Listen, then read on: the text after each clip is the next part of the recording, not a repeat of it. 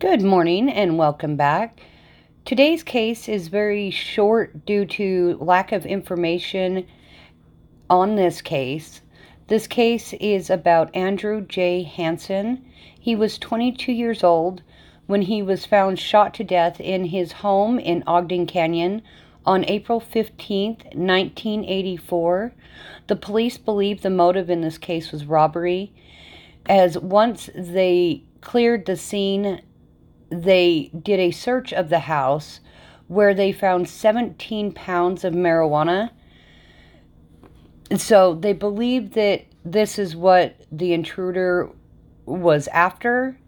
Although, since they have no suspects and no leads, they don't know for sure, saying as it was still left in the home. It's still up in the air of what happened. Again, this case was back in 1984. So if you guys have any information, please notify Weber County Sheriff's Office, as they are the ones that are taking care of this case. You can also notify your local police department. Thank you guys. Have a great day and stay safe.